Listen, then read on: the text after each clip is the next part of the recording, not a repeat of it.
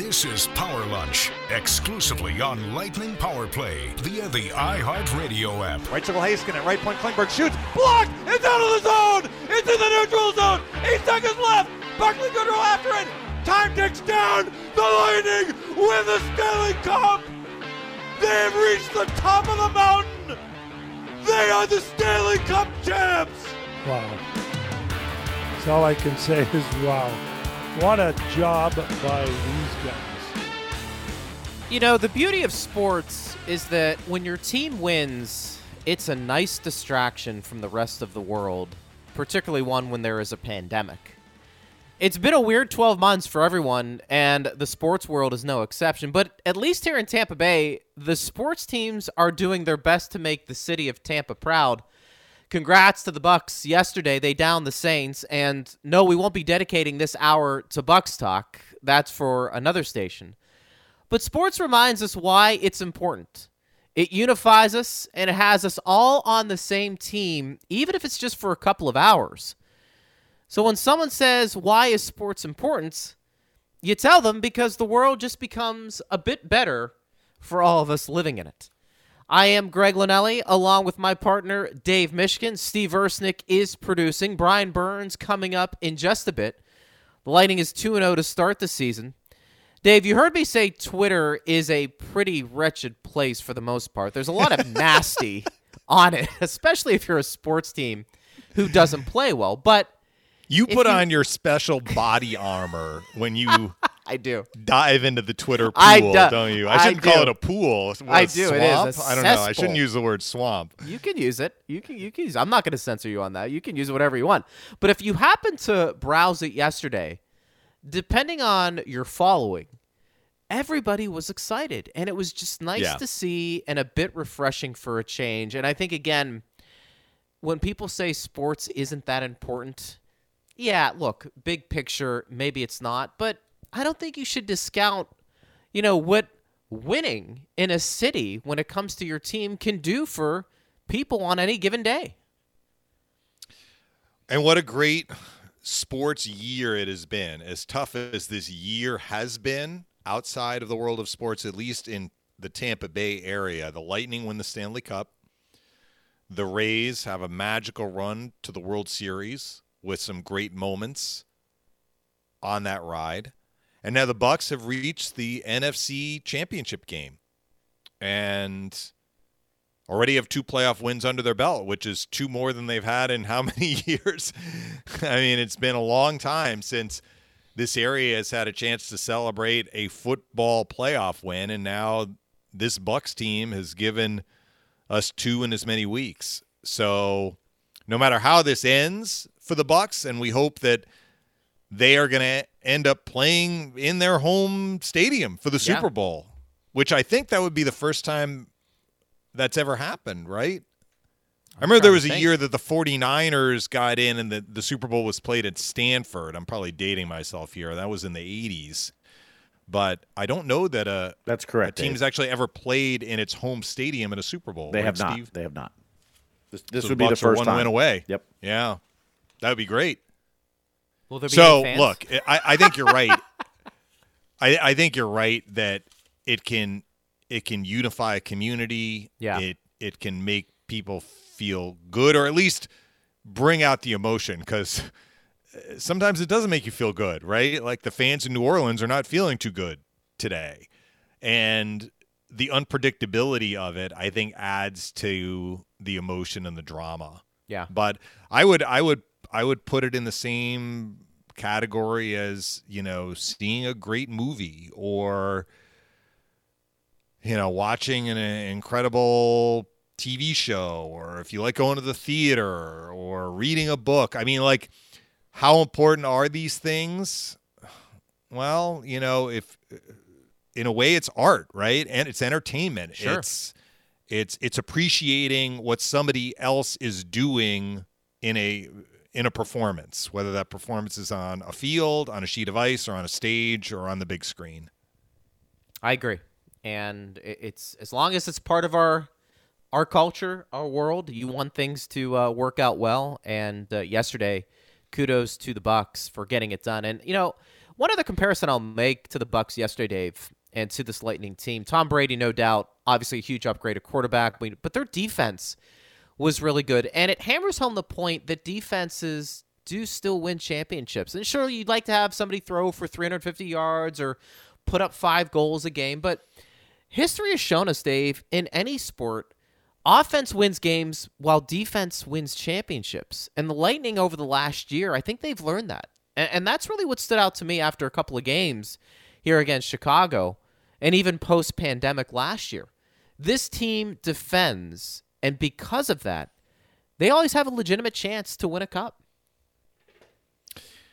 Yeah, I mean, we've talked about this, Greg, on our program. What does it mean to defend well? Well, part of it is what you do without the puck, and you want to limit dangerous scoring chances, and you want to have the puck more than you not have the puck, than the not having the puck. So when you don't have the puck, you want to defend well so you can get it back. But it's also puck management. It's what you're doing with the puck, and this is a good connection to what you were talking about with the Bucs-Saints game yesterday, which is the Saints did not handle the ball well. So they threw interceptions, they had a big fumble. I mean, it's what you do with the puck sometimes that can lay the groundwork for how well you defend. And bad turnovers at key points in critical locations on the ice can fuel the other team's attack. And I think the Lightning, certainly last year in the playoffs and even in these first 2 games this year, even though, we're back into a regular season, they've continued to do that. It's hard to play a perfect game, and they've given up a few chances. Vasilevsky, as he usually does, has bailed them out when they've had a breakdown or two. But those breakdowns have not been overly frequent. And I think the Lightning's puck management has been very good to start this year. So they have been able to win the possession battle, more than Chicago. And even in the second game where Chicago had a much more spirited effort, the Lightning were able to dictate play for long stretches, particularly in that second period when they built their lead. And I think that's part of their bread and butter. They want the puck, and they want to be able to force the other team to defend without the puck. And when the Lightning don't have the puck, they want to get it back. But if they can't get it back, make sure you're not giving up scoring chances. And that was really their formula last year through the playoffs, and they want to carry that over into this year too.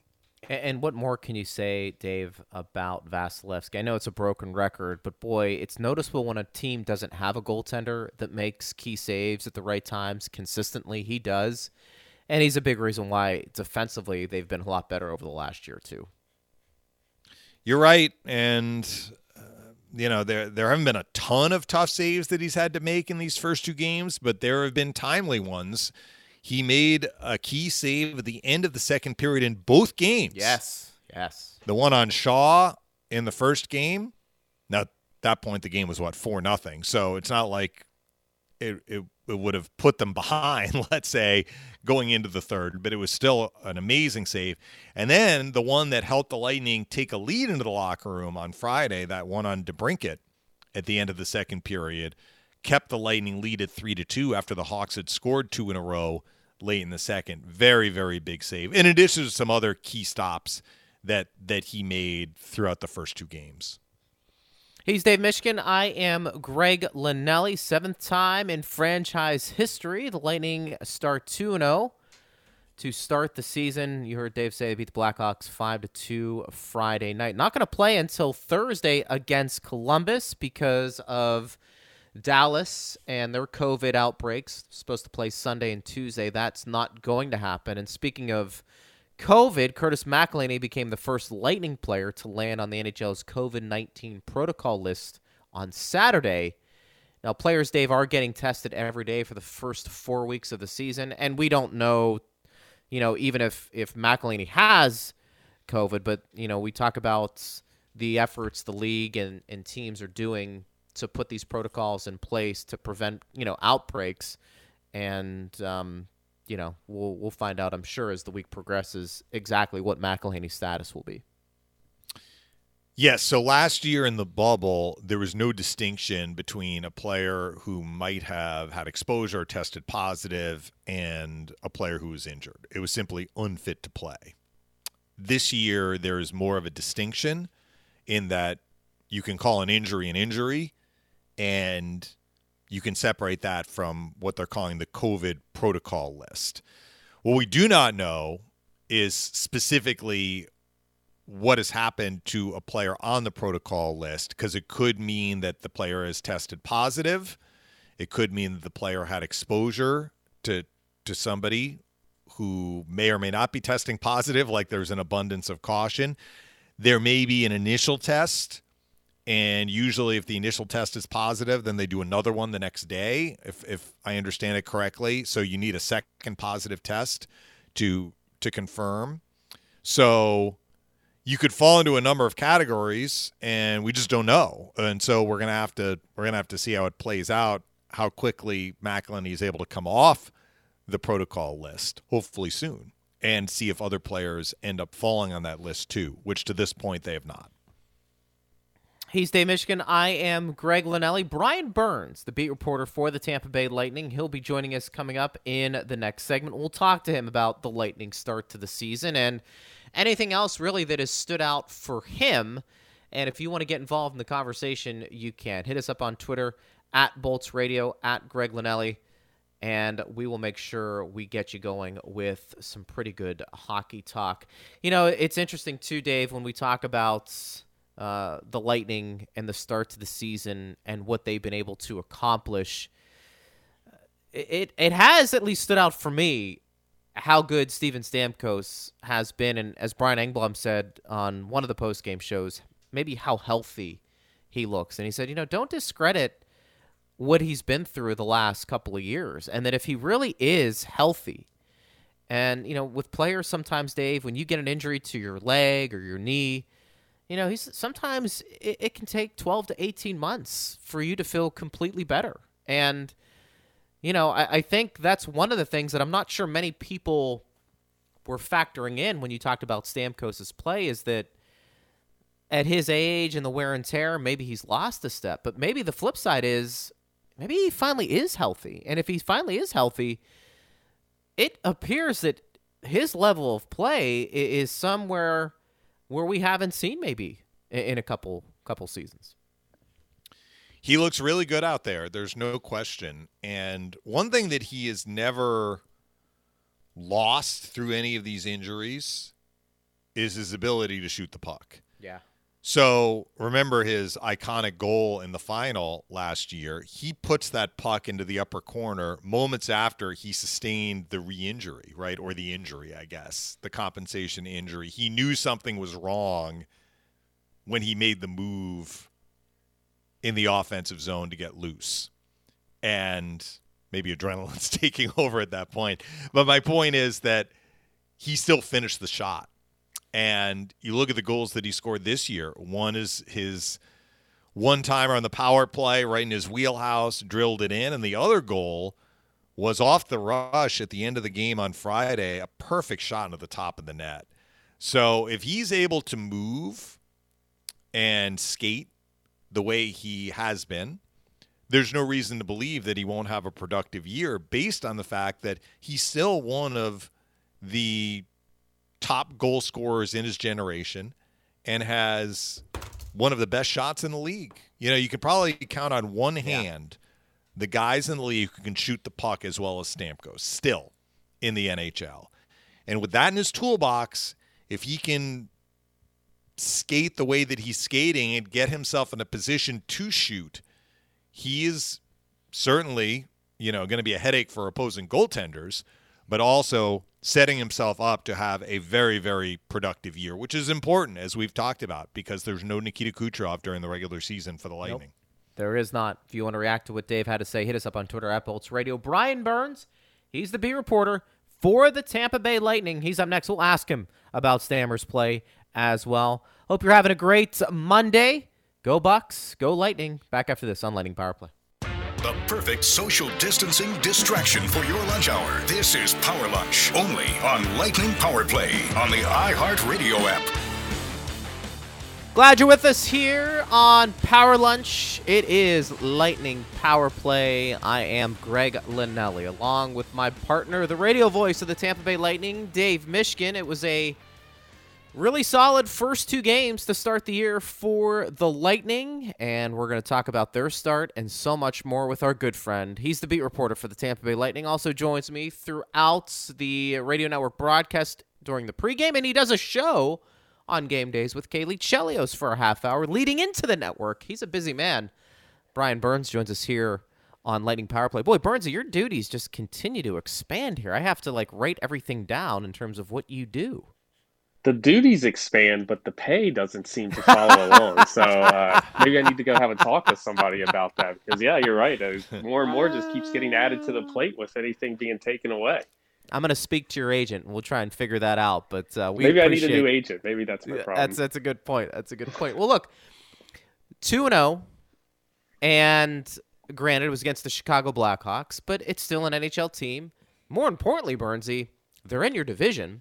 Take advantage of these as much as possible because we have no idea what this rest of the schedule is going to look like.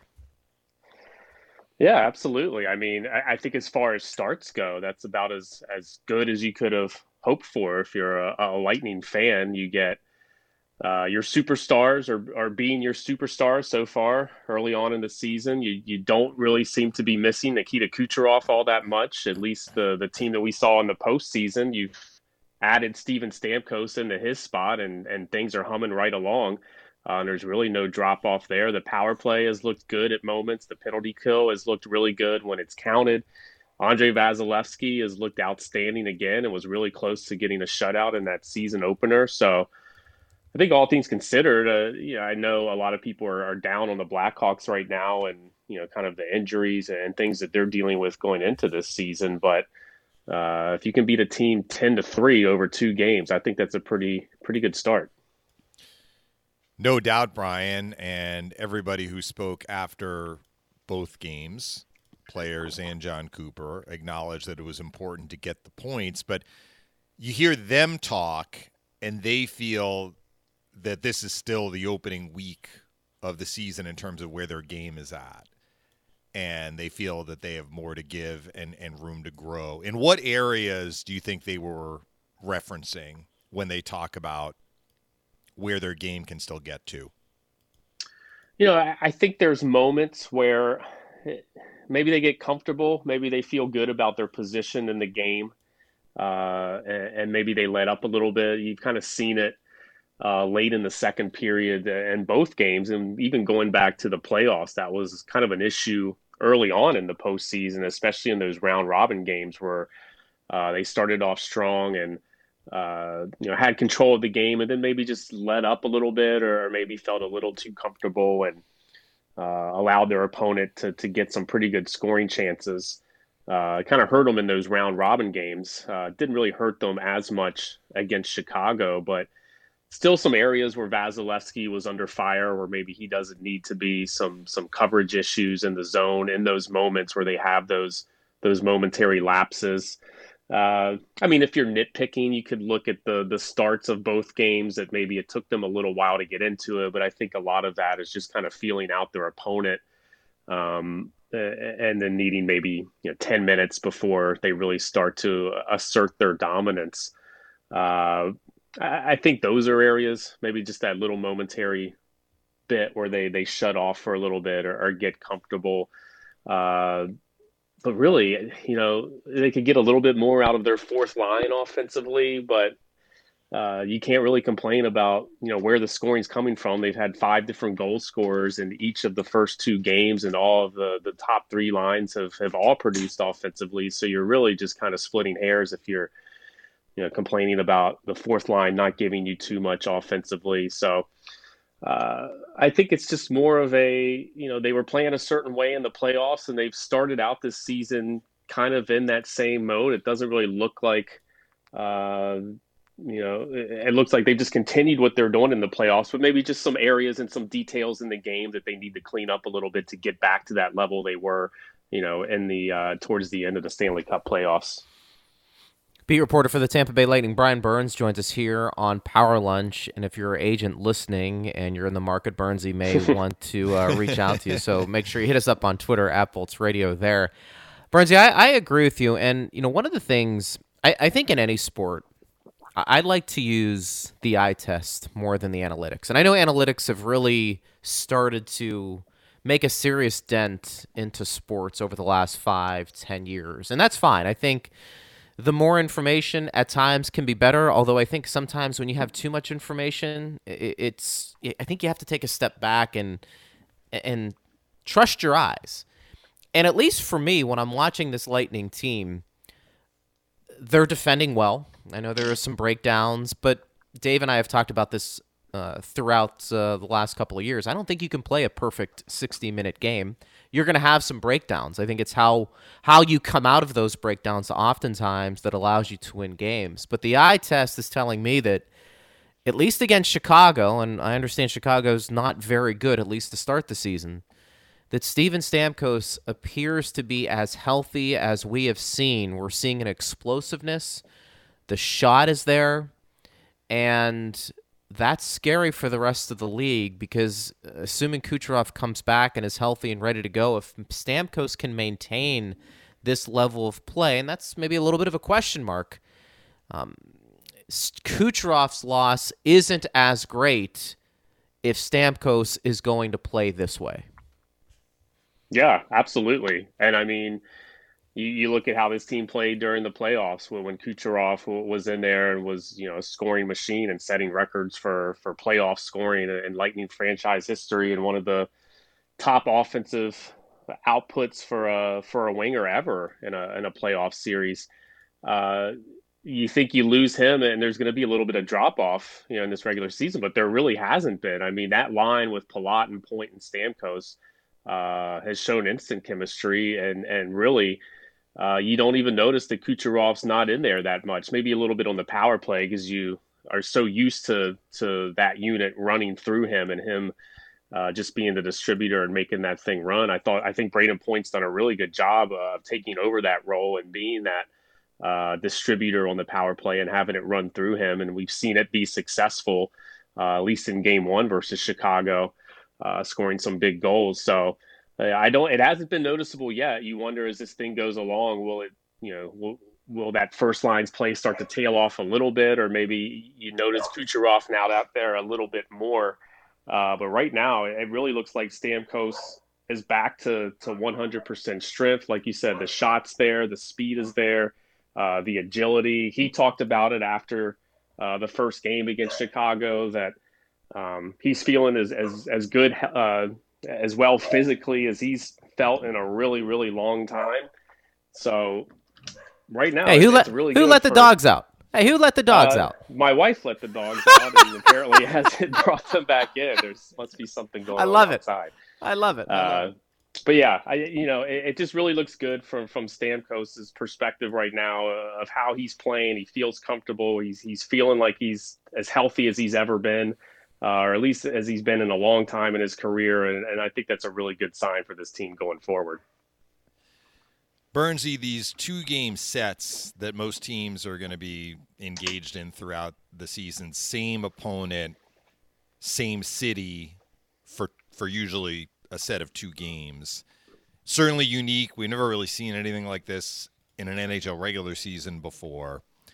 And I wonder how much pushback the winning team sees in the second game as the season progresses. We definitely saw it with the Lightning and Hawks. Even though the Lightning won the second game, the Hawks did push back after losing the first game. We've seen a lot of splits early in the year. I know Rangers-Islanders split. Carolina-Detroit split. Detroit came back and won the second game. And I think I was looking at Nashville-Columbus. Nashville won the second game after winning the first game, but Columbus had like 44, 45 shots. So they had pushback. And I'm wondering what you think about this dynamic.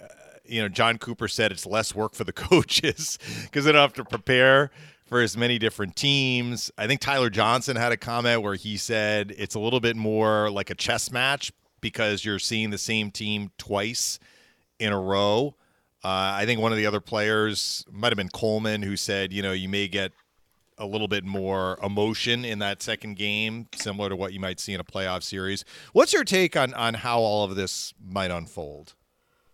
Yeah, I kind of agree with Coleman there. I think you're going to see more whatever kind of antics ramp up in the first game. I think you're going to see some carryover into that second game, and you wonder if those second games are going to be a bit more, hotly contested, or if the temperature in those games is going to rise up because of something that's happened in game one. Like if you look at seasons past, you would play Chicago in, October or November, and then you wouldn't see them again until late February or March. So something that happened way back in November, you're not really going to remember that unless it was, particularly egregious, 3-4 months later. And now you're playing 2 nights later. So certainly some of that is going to carry over into these second games. I thought you saw a little bit of that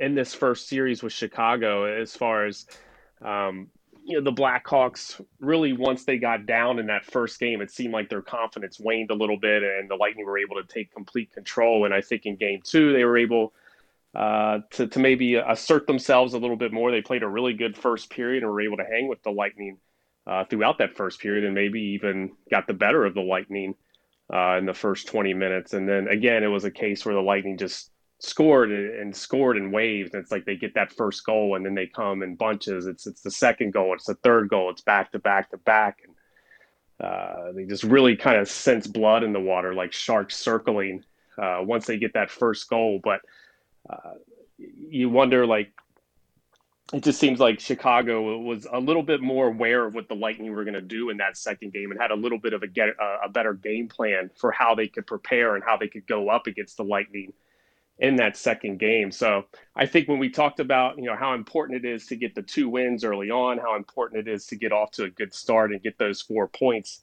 I think even more so, when you're playing these teams back to back, you're going to see a lot of splits. So if you can get a sweep, a 2-game sweep, or even a 3-game sweep, I think it's just going to make it that much more valuable this season.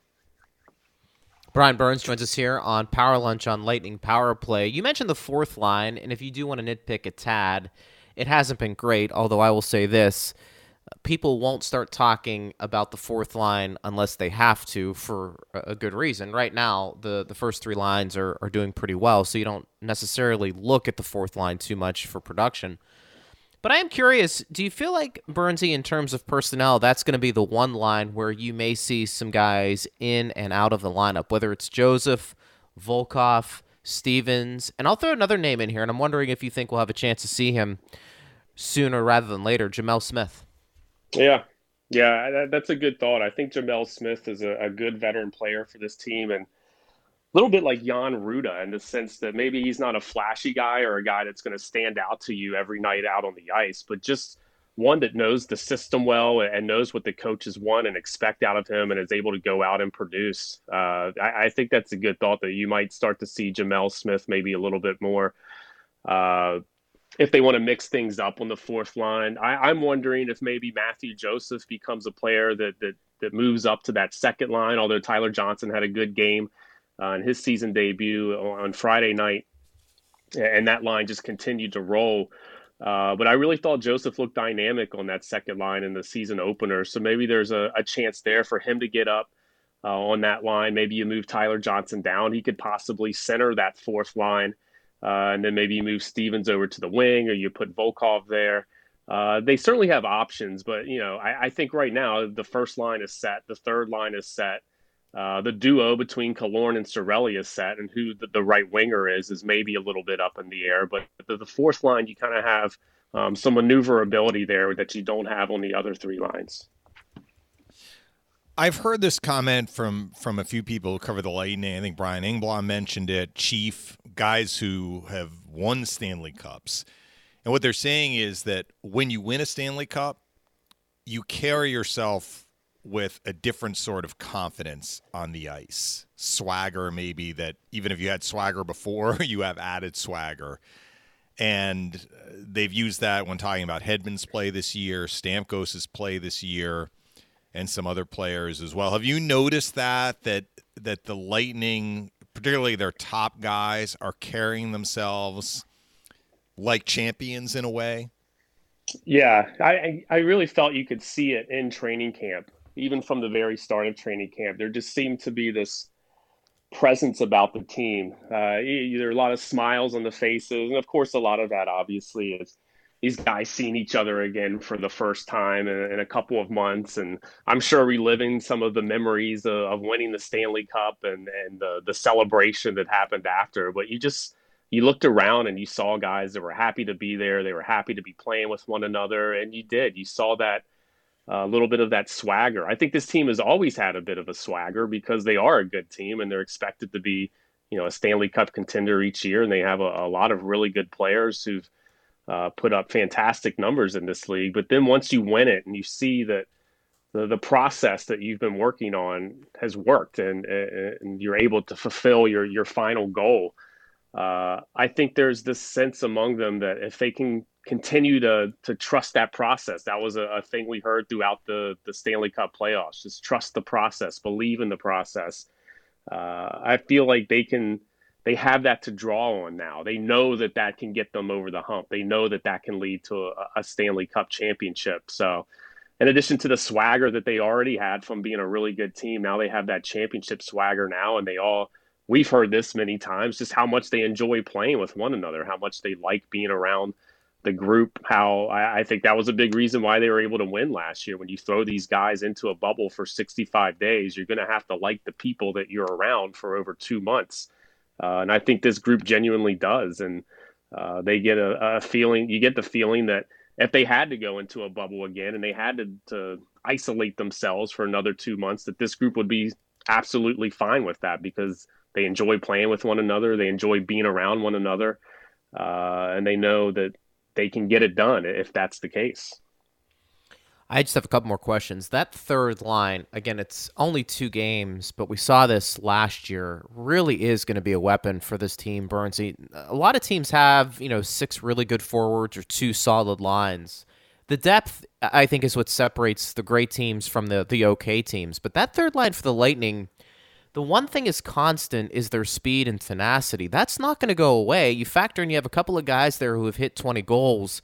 That is such a huge weapon for John Cooper, and it speaks to how good I think Coleman is, Gord is, but also, too, I think Goodrow, how much better he is than many people anticipated. Yeah, you just get the sense, at least over those first 2 games, that the Lightning just kind of wear you down as the game goes along. Yeah, they have this quick strike ability, but then when it gets down into the third period, just the wave after wave of these lines that they can send over the boards and throw at teams, that it just starts to wear the opponent down to a point where it leads to the Lightning scoring a couple goals towards the end of the game in the third period to really to put the game away. And that third line is a big part of that. And I really expect, Blake Coleman, he struggled when he first came over here to Tampa Bay to really get on the scoreboard. Didn't have a goal in the regular season. I think it was 9 games that he had with the Lightning before the pause, but started to pick it up a little bit in the playoffs. Yanni Gourde went through his famous goal drought last year, 35 games or so before that magical overtime goal. I believe in Pittsburgh. It was that Pittsburgh-Columbus back-to-back where both games went into overtime. I expect those two to put up a lot more goals this season. I think Coleman, gets back to the 20-goal level that he was in New Jersey before he came over to Tampa Bay in the trade. I think Yanni Gourde has 20-goal potential, certainly. Goodrow, he could put up 10, 12 goals this season. I really think that line is going to be key for this team because they have that depth and they have that ability to just come at you and wave after wave. And who's going to match up when that third line, when teams are getting tired in the third period and they don't have the depth that the Lightning do to match up with those guys. So I expect a big year out of that group.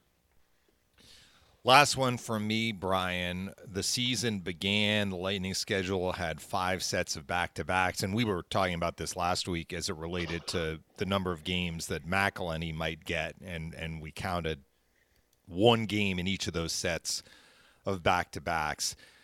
Well, we had some schedule reshuffling already with the Stars having to miss the games against the Panthers and the Lightning. So now another back-to-back has been added after the dust settled. The Lightning have a back-to-back where a Florida game got moved, creating a 6th back-to-back.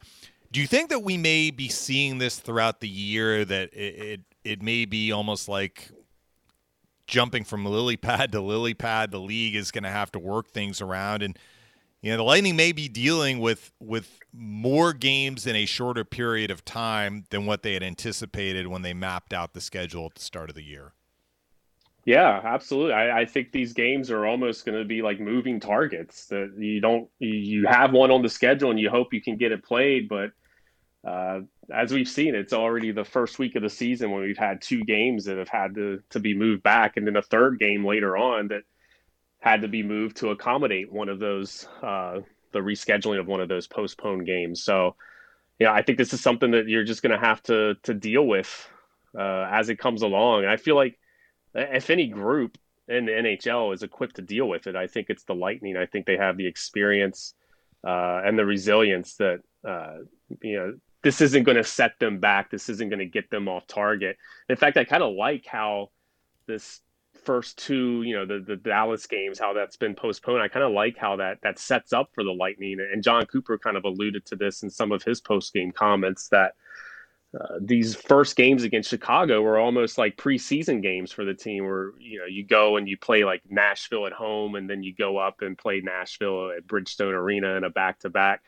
It's very similar. You play Chicago 2 games in 3 nights, and then you have, 5-6 days off, and it gives you a chance to kind of work on some things that maybe you didn't like about your game in the Chicago game, and kind of go back to the drawing board a little bit before you start back up with the season again. So, you certainly don't want to see this happen. You don't want to have games postponed because of COVID, because then you're going to, like you said, it's going to start to condense games towards the back end of the schedule. There's not a lot of wiggle room built in at the end of the schedule before the playoffs to make up some of these games. So you don't want to see a bunch at the beginning of the season get postponed. But for the Lightning, at least, I think this is, kind of a blessing in disguise that they can work on some things that maybe they didn't like about their game. Some of those details that they talked about where they weren't perfect, they can work on that in these next couple of days here, and then come right back out and hopefully have a good strong showing in Columbus. Burnsy, before we let you go, let's talk about the Lightning schedule coming up here. We mentioned the Dallas games being postponed, practice today. What's it looking like the rest of the week? Of course, getting set for Columbus on Thursday. Yeah, again, like kind of a moving target, like the schedule. Initially, it was supposed to be practice Saturday. Well, when we knew it was just the Sunday game that was being postponed, actually it was supposed to be off day Saturday, then practice Sunday, practice Monday, I believe, off day Tuesday, then practice Wednesday. Well, then both games get canceled against Dallas or get postponed. So now they had the whole weekend off to kind of rest up a little bit. And now it's looking like practice today. We don't really know about tomorrow. That was a scheduled off day. I would assume they would probably go back out and practice again since they had 2 off days, Saturday and Sunday. So again, just another situation where you kind of have to be flexible with the schedule. And John Cooper's been that kind of coach, throughout his tenure here in Tampa Bay. There's been a number of times where the team's supposed to practice on a Monday or Tuesday, and like 11 p.m. the night before, you find out, well, that practice has been canceled. And so I think this team has kind of gotten used to that, where you don't really know what your schedule is the next day, but you're just prepared to go out and practice or play if that's the case. And if things get canceled, then you kind of relish that, having that off day there, that unexpected off day. So I think this team's equipped to deal with that, but it's going to be a situation like this going forward where you might not know what your schedule is day to day until it's actually there. Burnsy, great stuff as always. We appreciate it. We'll see you at the rink soon. And if I hear of any agents in the area, I will shoot them your way. Send them my way. Let them know Thanks, that Burnsy. I am up for grabs. I am a free agent.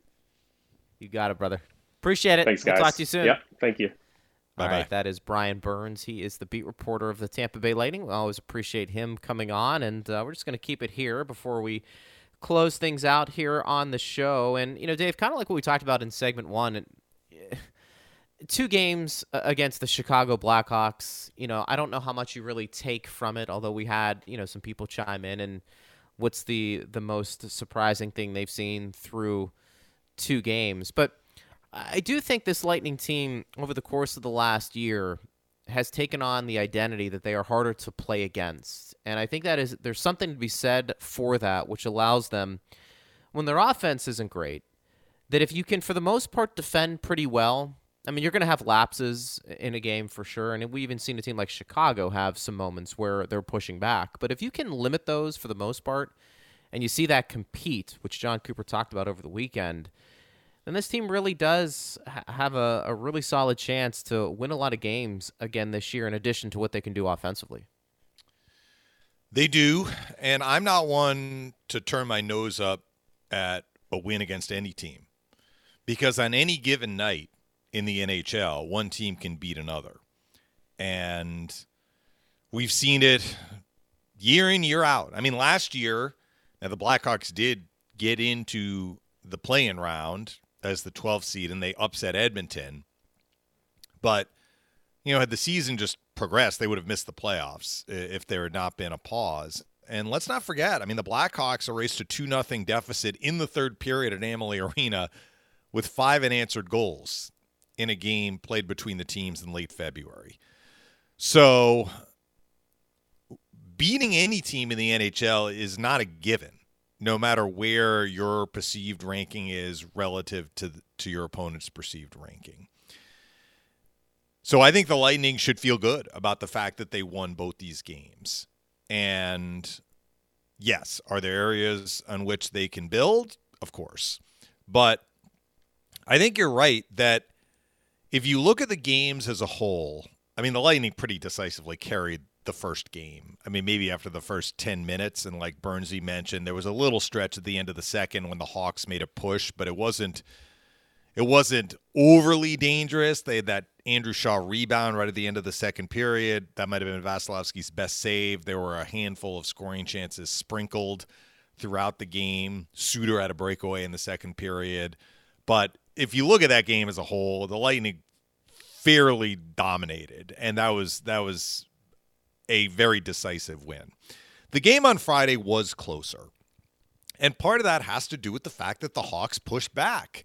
They wanted to get points out of the 2-game set, and I think you have to expect that as these series happen throughout the regular season. But even, like, if you were to look at the Lightning's game on Friday, Greg, and you were to say, all right, they were a little against the current in the first period, and some of that was due to the fact that the Hawks pushed. But if you were to say, all right, their worst segment in the game came in the last 5 minutes of the second period, again, like Brian talked about, when a 3-0 lead became 3-2. I mean, would you say that was their shakiest segment in the second game? Probably. The last 5 minutes where the Hawks made a 3-0 game 3-2? Okay, and I agree with you. Yeah. But even having said that, during that stretch, the Lightning had a 3-on-1 and a 2-on-1. Yeah, they did. So, yeah, it's about defense. It's about limiting chances. But it's not like they were completely overwhelmed during that stretch. And then they got the save at the end of the period on DeBrincat from Vasilevsky to keep the game 3-2. And they have to kill a penalty going into the third. They had 3 penalty kills in the third period. And I think John Cooper said they may have given up 2 scoring chances in the entire third period. So that's a strong response, even though they didn't have as much puck possession in the third because they had to kill like 5.5 minutes worth of penalties. But even without the puck as much, they defended very well in the third period. So I think the game on Friday was closer, but I still like the way the Lightning played in that game. And I think that we are fair to point out the areas where maybe they can smooth things out and get even better. But I think we should also acknowledge that they did some really good things against a hungry opponent on Friday that helped them get out of that game with the sweep. This question comes in from George. And again, we have a couple of questions. If you want to react to anything we've had to say, you can at Bolts Radio. He wants to know, Dave, do you think we see Blake Coleman on the second power play unit at some point? Well, anything is possible. I think one reason why I would say no is that generally when the Lightning go in the penalty kill, Coleman and Goodrow are the first 2 forwards over the boards. So like if you were to list order of importance for Blake Coleman in terms of how the Lightning view him, regular shift 5-on-5 and first over the boards on the penalty kill. So if you're going to account for those minutes, do you want him also taking power play time? Now, there are guys who do both, like Cirelli and Killorn. Cirelli this year is on the second power play. Will play both power play and penalty kill, and certainly there are some defensemen, notably Hedman, who will play power play and penalty kill, and now Sergachev too, as he started to see more time on the penalty kill. But I think given the fact that Coleman is so important on the PK and usually getting a shift that may last as long as a minute to a minute and a half if you're kind of stuck out there on the penalty kill, I think that's the priority. But you never say never. I mean, if the power play struggles and they want to mix things up, or you lose guys to injury and other guys need to be slotted in, it's certainly possible. I mean, he's got the ability to score. I just think that his value in terms of what he can do shorthanded would mean that they want to make sure that they're not overextending him by also putting him on the power play. Even though the second unit, if we were to look at the ice time, the second unit generally gets far less power play time than the first unit. You know, it might be one of those things where perception clouds your judgment on how much production a player should get.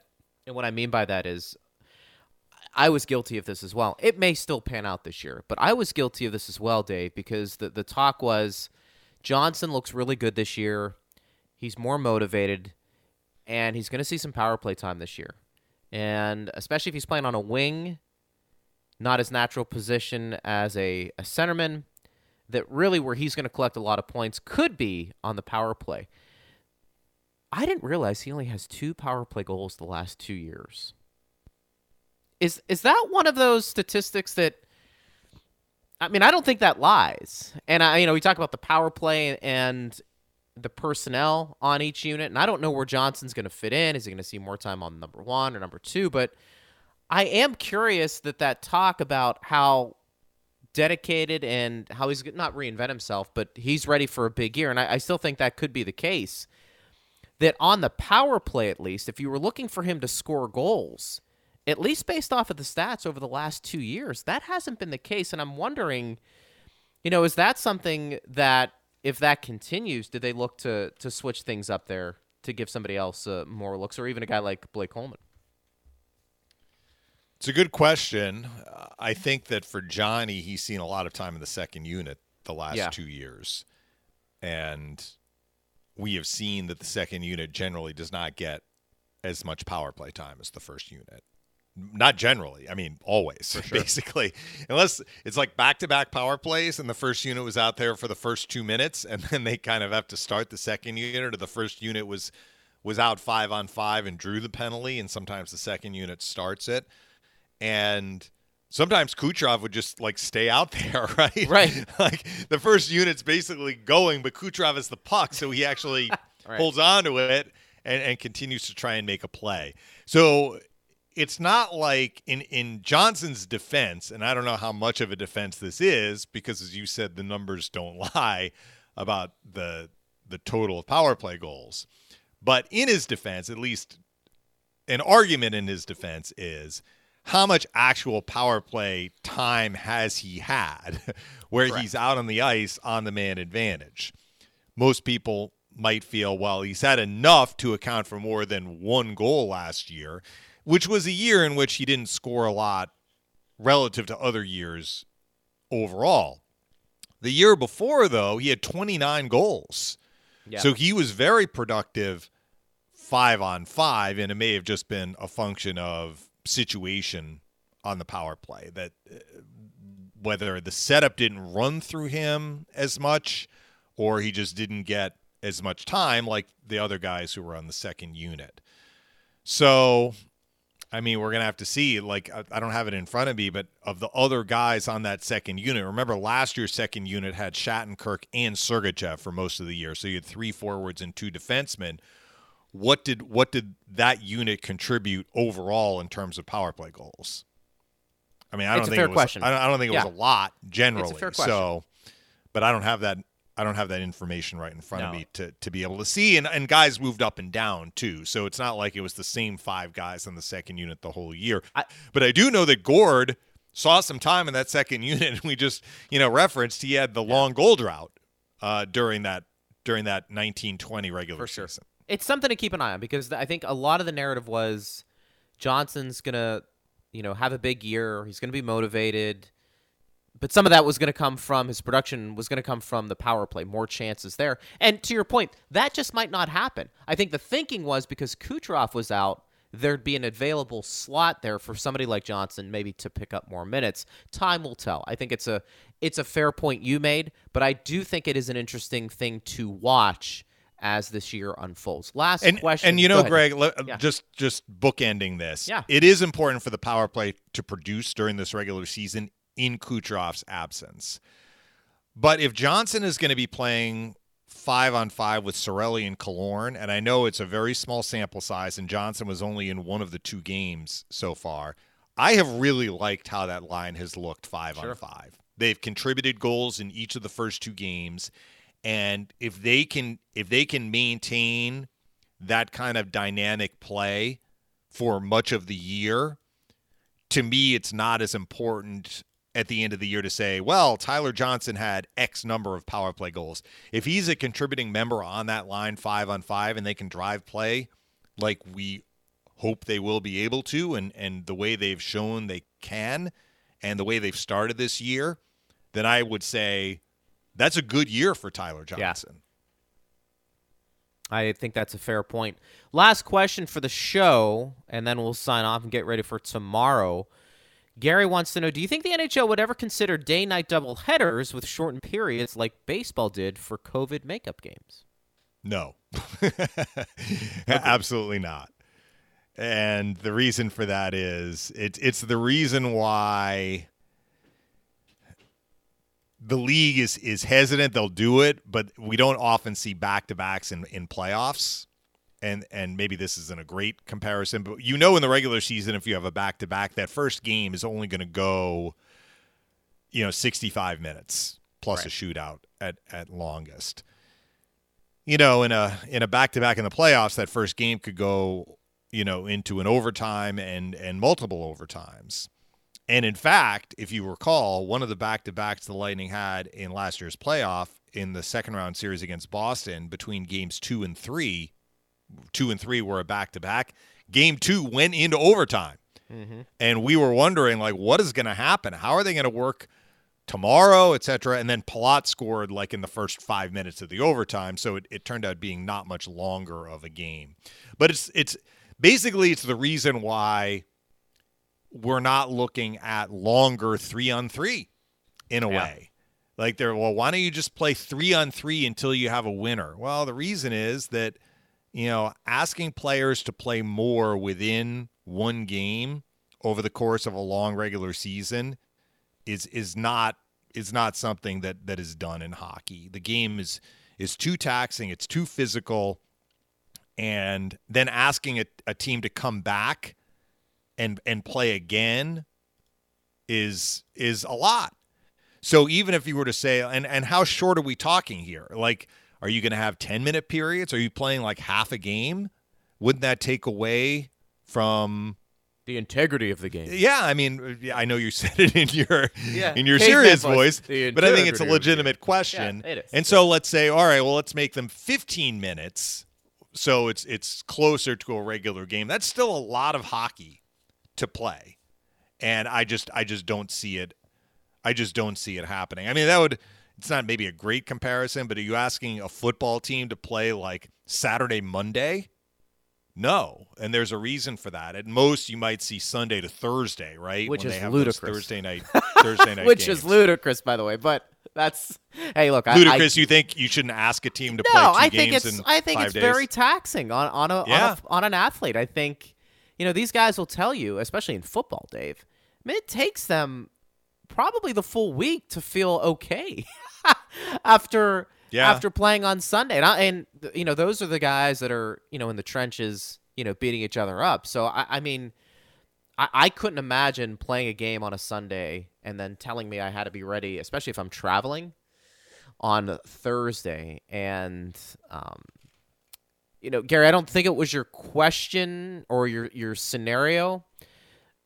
Do I think the NHL would consider, let's say, like the Lightning playing, I'm throwing out an example, the Panthers at noon, and then on the same ice surface at 6 o'clock, it's another team playing. Two other teams playing.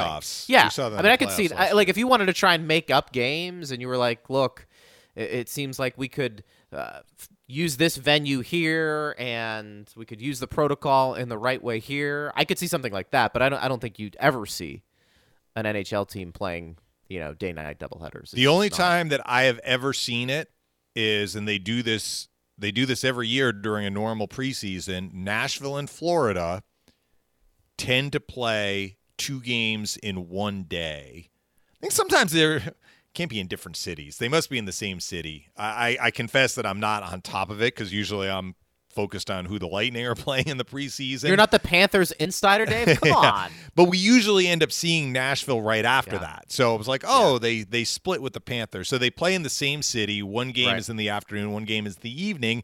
But they have 2 completely different teams playing. Yeah. You have a roster of 60. Right. So, nobody is playing both games in that scenario. And they do it for that reason, so they can get a look at as many players as possible, probably. But that's the only time I've ever seen a doubleheader in an NHL schedule, and it's in the preseason. It's just not going to happen. All right, everybody, we appreciate it. Thanks for the questions. Hope you were entertained, and we'll do it again tomorrow. Dave, great job as always, and we'll do it again. Talk to you tomorrow, Greg. All right, Dave Mishkin there. Thanks to Steve Versnick producing. Thanks to Brian Burns, who joined us earlier. I am Greg Linelli. We'll be with you again noon to 1 tomorrow on Lightning Power Play.